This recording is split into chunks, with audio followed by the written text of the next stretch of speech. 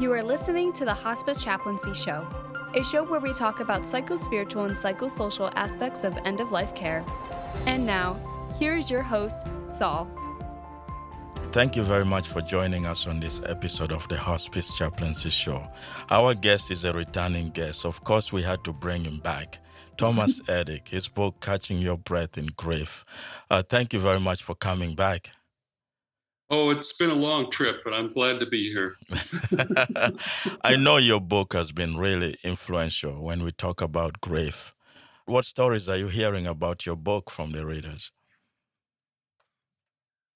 I had a wonderful story from a woman who was working in my church, but had been a chaplain in a hospice in Victoria. And my book had been given to the hospice. A fellow who was running a local cemetery liked the book so much that he gave enough copies so that every family with a dying member was given a copy of the book. And my friend who had served as chaplain at this hospice told me this story. She said one day she was walking down the hall and she overheard a conversation in a room. It sounded like several people were in there with this dying man. So she cracked the door of the room and looked around, and there were several family members in there. And they had a copy of my book in their hands, and they were passing it from one family member to another, each taking their turns reading their favorite pages from the book aloud to one another. She said it was one of the most remarkable things she'd ever seen, and she just wanted me to know. And I wish that were possible for lots and lots of families. This book is really it's an incredible contribution to the field of grief. In our last recording, we ended our recording when you're talking about using sorrow-friendly practices. Mm-hmm. And those were amazing practices. And now we're talking about, let's talk about choosing life, especially when we are dealing with grief and trying, to heal and recover back to normal. So choosing life, how do we choose life? Well, I think it's pretty vital to do that. I think people can spiral down into places where it seems like they're not sure that they really want to live. And I think if we think back about that idea that there's a grace of the universe that is providing us with life support throughout our lifetimes, that is sending good things to us, that enable us to live through the hardest of life's conditions and so on. If we think of the grace of the universe and all that it has made available and possible for us up to now, we recognize, I think, that there is a lot still worthy of our care and love that it's worth sticking around for. We can sense that we are distant from others who are suffering in their own ways and distant from the kind of loving connections that we would like to have.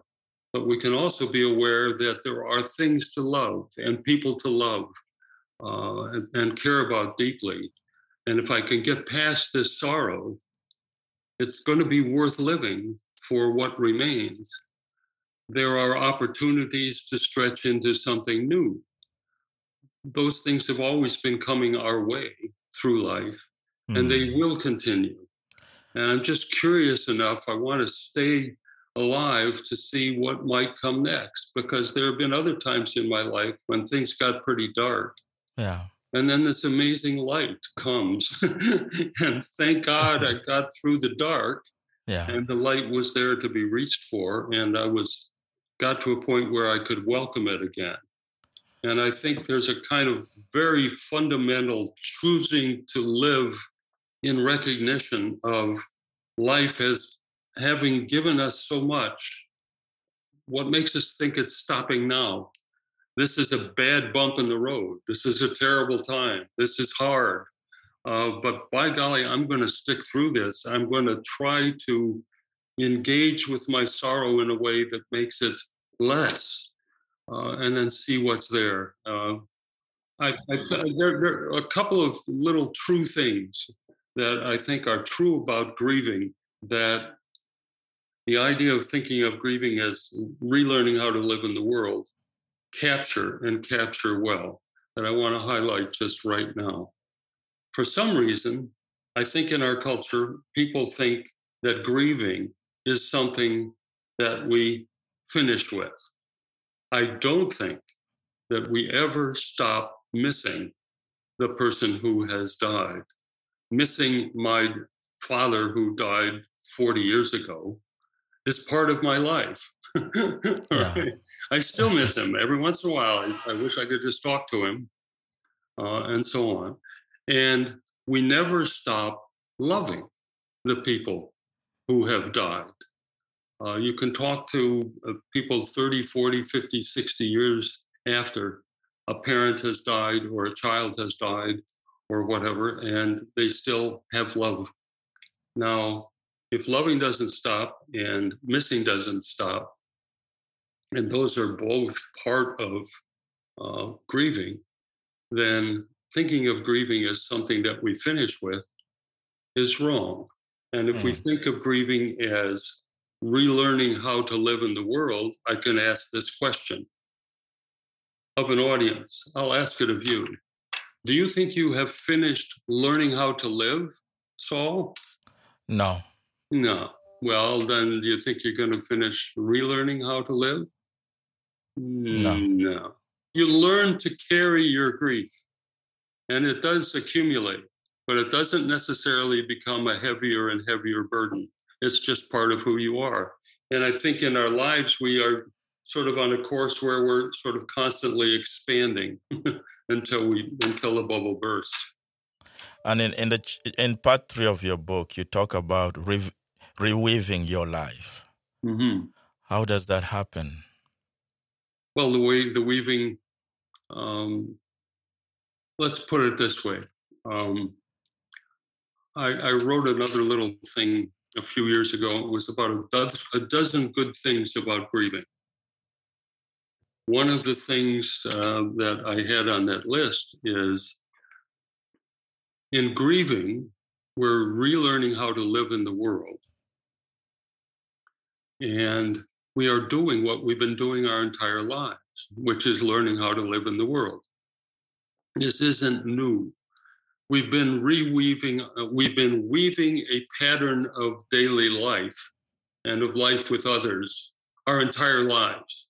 Yeah. Now, the grief or the loss has disrupted that process. But when you get to reweaving, you return to what you've been doing your whole life. Over your lifetime, your daily life pattern has changed. Well, you've had experience of changing your life pattern. That's what you're going to have to do now. The course that your life was taking, reaching into the future and so on, some of what you were going to meet in the future was new, and some of it would be familiar. Now you're going to redirect the course of your life history. You've been doing that your whole life, and now you have to do it again. But unfortunately, it starts in a deep sorrow. But you've probably had deep sorrows previously as well. So True. It's not like it's a whole new program that you got to get with. It's a returning to and sort of using the muscles you've already developed in your souls and spirits to reshape your daily life and recharge and redirect your life history. Does that make sense?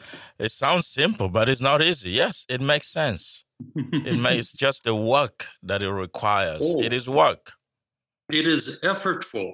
And the idea that grieving is feelings coming over you and you kind of wait them out until they go away isn't what it's about. It's about doing the hard work of getting past this sorrow and getting to a point where you can carry the missing of this person, but you're not feeling every day the intense anguish, deep sorrow, uncontrollable tears, or whatever it is. The worst of it, you can work past. And the more effectively you re-engage with your life at your own pace, the more likely the intensity of your sorrows will diminish. Let's say another thing about sorrows. The first encounter with something that reminds you poignantly of this person having lived and now being dead, that's the worst. The second time will likely not be as intense. The 15th time will be kind of familiar and not as intense. The 100th time you go past that same corner where you had this interesting conversation, you probably won't even cry. It changes, it lessens. And if you've listened to it well through sorrow-friendly practices, if there's something in your sorrow that keeps grabbing you and so on, the intensity can be lessened as well. With that, we'll take a little break and we'll be right back. Continuing to be a leader in the field of spiritual care at the end of life, Hospice Chaplaincy provides high-quality professional development webinars that will improve your practice of spiritual care at the end of life. Check out our latest webinars at www.hospicechaplaincy.com. I'm Sol Ebem, and we continue our conversation with Thomas. In your book, you talk about, obviously, the intensity of grief, but we have to learn to live on. You talk about loving in separation. Mm-hmm. What does that look like? Well, I told you before that we spend most of our time separated from those that we love. So it's going to look like that in part. I think remembering is the key. Yeah. And one of the things that no one can ever take from us after a person has died is the memories that we have of living with them. And some of the most precious among those memories are kind of full stories of the time we did this, the time we experienced that, the time this happened and we struggled with it together, or the like. And no one can take those stories away from us. And if we tell them and share them with people in our friendship circle or our families or whatever, as is pretty common in lots of cultures where the stories of the elders are told again and again and again. Yes. There are an awful lot of people around me that I've talked to in the culture that we live in that sort of want to put a line under a person's life and never talk about them again. What a waste.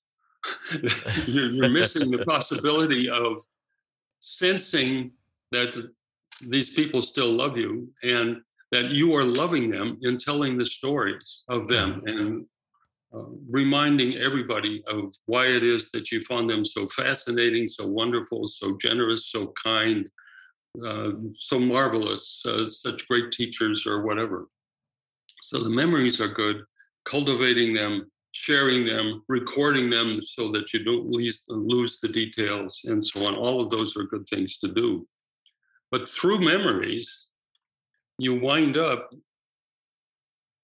being in a position of identifying legacies that these persons have given to you that you still have. Dad taught me how to use a hammer. Mom taught me how to use a camera. My brother taught me how to hunt. My sister taught me how to play tennis.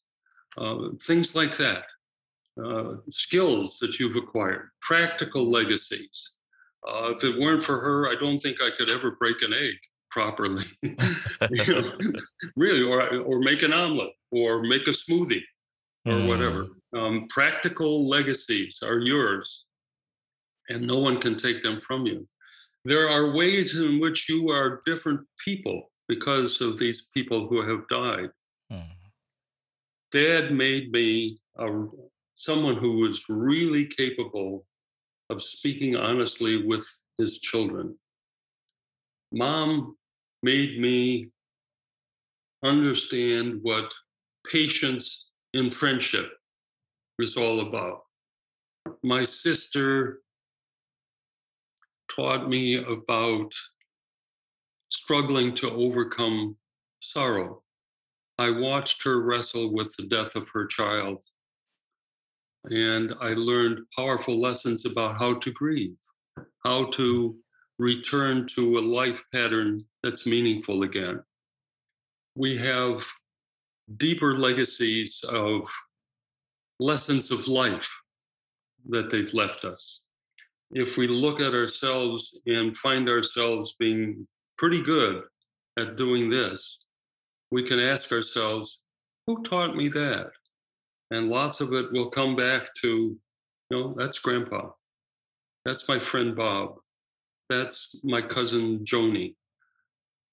That's Martin Luther King. That's Muhammad Ali. That's President Carter. So it's important to embrace legacies of our dead loved ones. And when you embrace a legacy, you can feel loved again. And you can feel grateful. One of the things, a man named C.S. Lewis wrote a book called The Grief Observed. This must be familiar to you. Yes. He was wondering if God was on his side or if God was experimenting with him when his wife died. He was angry at God, and he felt the doors closing between him and his God, and so on. And he woke up one morning, and his sorrow was less intense than it had been for a long time. And all the blurred memories of his wife sort of came back to him in their fullness. It was almost like she's in the room with him, is what he says. Toward the end of the book, he writes, with the background of that anger at God and the deep sorrow that he was feeling, he said, I've noticed that if you praise someone, you feel good about them again. You feel connected to them again. You feel connected to the best in them again. Same with God. If you praise God, I can see that he gave me my wife. Can't be all bad if he does things like that. So he winds up loving God in separation, as we all have to, and loving his wife. The more he praises her, the less sorrow he feels, the more connected he feels.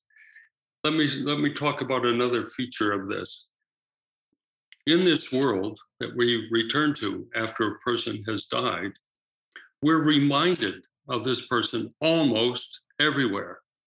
In what you're eating for breakfast, in what it looks like when you walk into the living room, what it looks like when you come home and go through the door again, what it feels like to jump in the front seat of the car and turn the engine on, what it feels like to go to your favorite restaurant, or go to the theater, or go to your church, or go to a favorite place in the town park or whatever. And the first time you go, you're reminded that they're not there, and you feel this sadness. Go a few times, and you can reach past the sadness to the memory of being there with him or her, or doing something there with him or her. I'll give you an example. I watched a fellow, they recorded him counseling with a woman whose son had died in his early 20s. And she'd been in counseling with him for several sessions. He had a box of Kleenex with him ready for her to come in and so on. He sits her down and he says, last time we agreed that you would bring something that your son gave to you for our next session. That's today. Did you do that? Yeah. Are you ready, or do you want to wait a little while and then we can talk about it? I'm ready, she said. Well, could you show it to me? So she gets her purse and she opens her purse and she starts crying, and she grabs a Kleenex, takes it out. It's kind of wrapped up. He said, could you unwrap it for me? Yes. So she unwraps it. It was a lovely something. I can't even remember quite what it was, but you could hold it in the palm of your hand.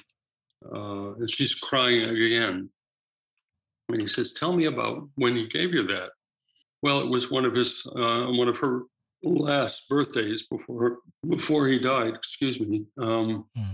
And she starts telling about that occasion. Well, what was it like when you opened it the first time? Oh, I was so surprised. Oh, and he remembered this about what I really cared about. And this thing has a kind of a history to it. She shares some of that. Well, that day he gave it to you. Was it at a party for you? Yeah, there were several people there. Well, tell me a little bit more about that.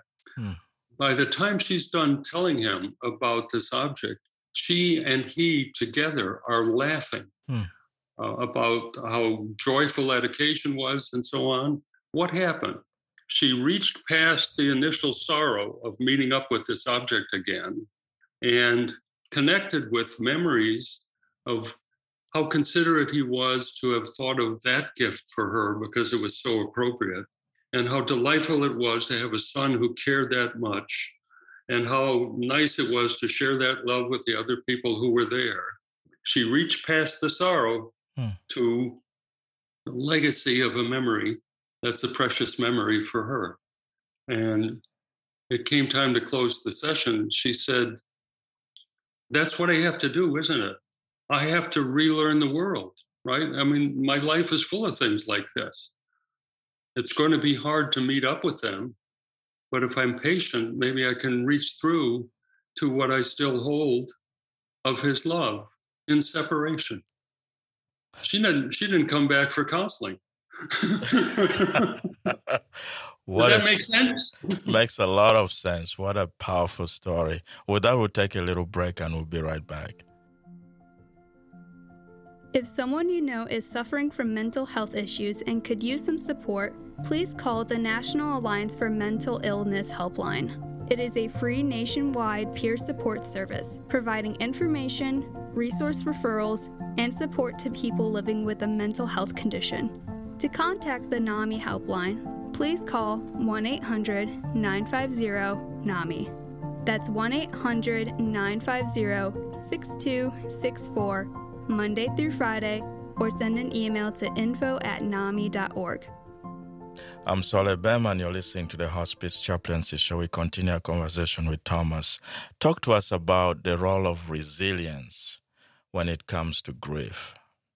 The companion story there is about brokenness. You experience a lot of brokenness and grief. Your life pattern is shattered and will not be what it was.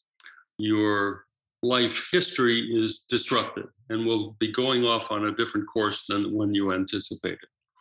Your ego's defenses and self-confidence and so on are shattered and undermined.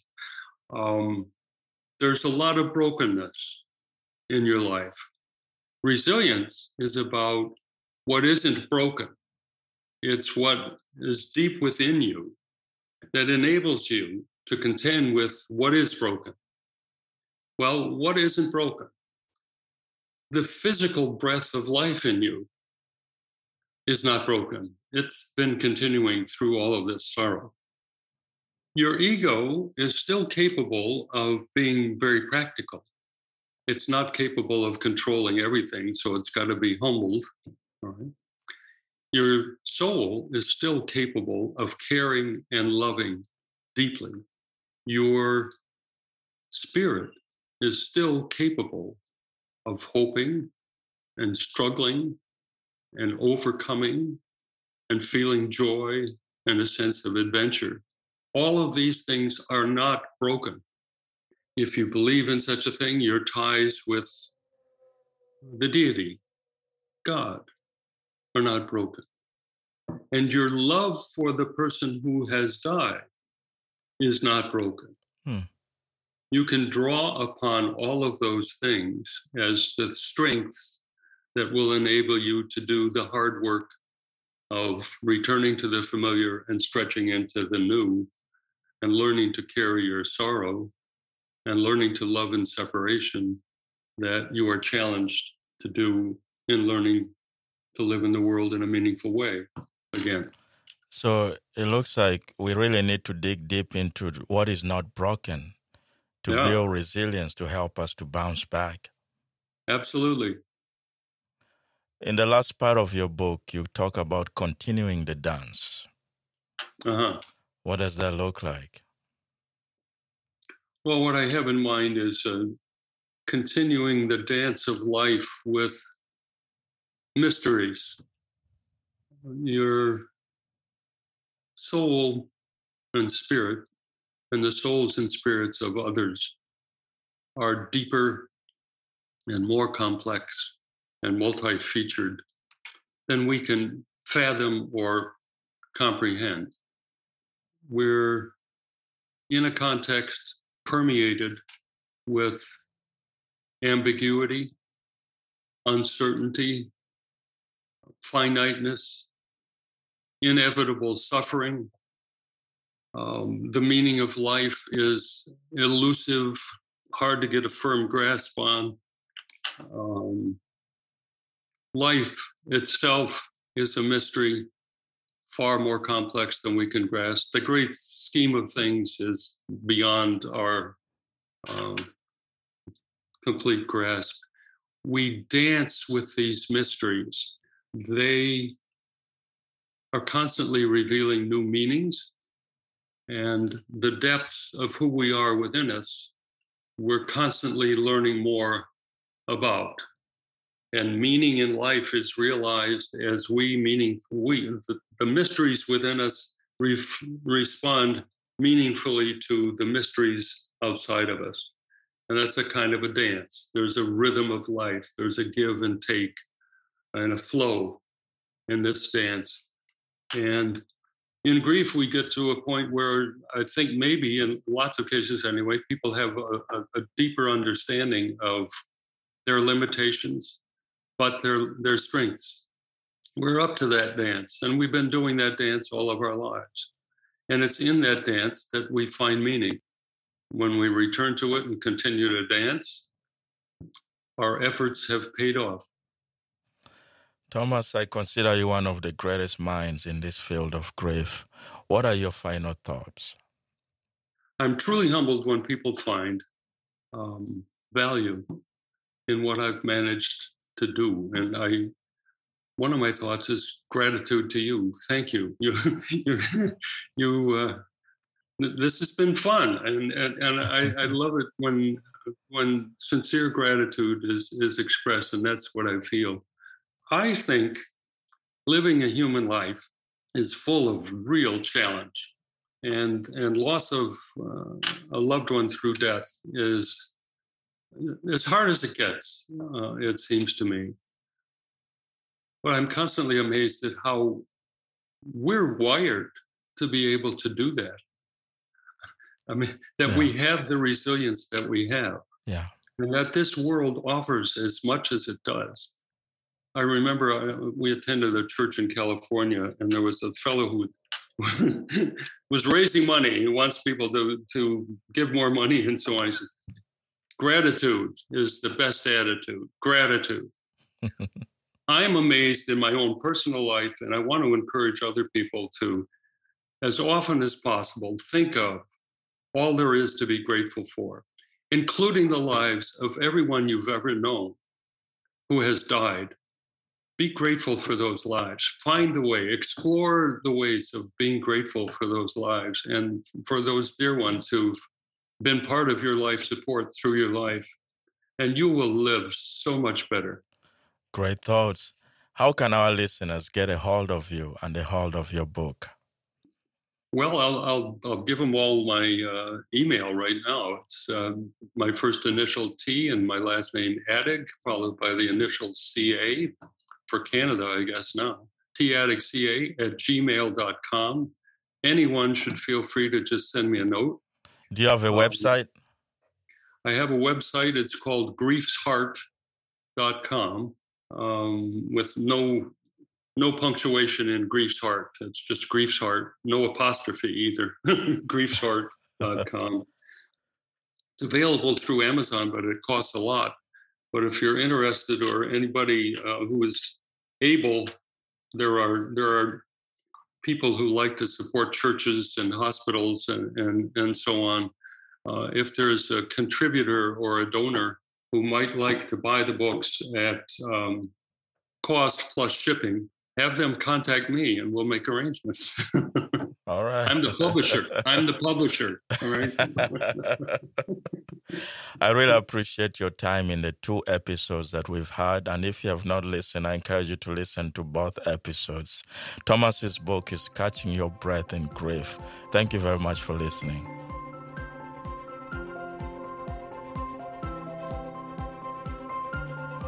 This show is brought to you by Hospice Chaplaincy, promoting excellence in spiritual care at the end of life. This episode was recorded at Audio Hive Podcasting in Joliet, Illinois. You can find our podcast everywhere podcasts are available. If you enjoy listening to the show, please don't forget to give us your feedback by writing a review on iTunes. For more information, please visit www.hospicechaplaincy.com.